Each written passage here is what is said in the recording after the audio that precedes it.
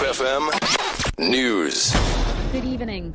The 26 families who are refusing to vacate their homes in Plumstead on the Cape Peninsula to make way for the My City bus rapid system say they are looking forward to defending themselves in court if the Cape Town City Council chooses to take that route.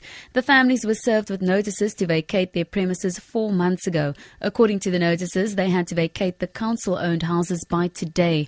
They have stated several reasons for their non-cooperation. I just didn't see the point of moving out from one house to be demolished and moving into another house that they want to demolish. I believe in justice. I believe in the courts. And once this battle goes to court, there is no court that will be so inhumane as to put me and my family out on the street. They've never answered our question, is why does this so-called BRT route not connect with the transport interchange or the railway station? I represent all taxi association. Now they're going to have bus stops all along our routes, so it's going to take some of our business away from us. Meanwhile, the mayoral committee member for transport, Brett Heron, says the people have been given enough notice. For those families whose leases are now terminated and who refuse to vacate the properties, we will be handing the matter over to our attorneys.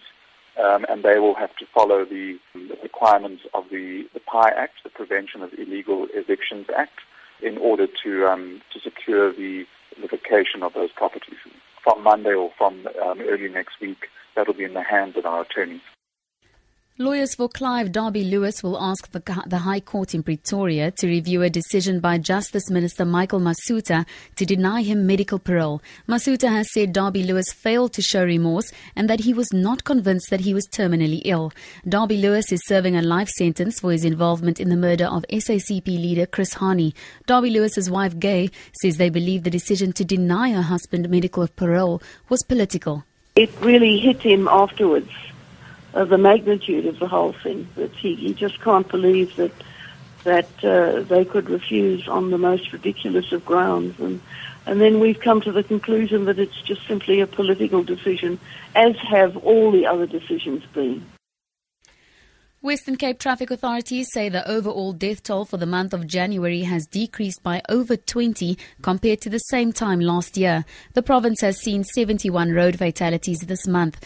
Since the start of the weekend, 2 pedestrians have been killed, one in Philippi and the other in Worcester. Provincial Traffic Chief Kenny Africa has urged motorists to be vigilant while they are travelling. The comparison stats with regards to fatalities during the month of January in 2012, 104. 2013, 80. In 2014, 91 people lost their lives during January. This is one of the first payday weekends. We would like to urge our motorists to please take care.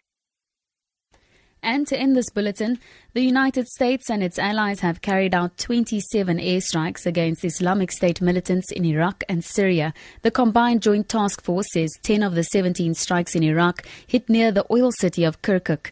In Syria, Islamic State targets near the border town of Kobani were attacked in 8 of 10 raids. For Good Hope FM News, I'm Tamara Mitrovic.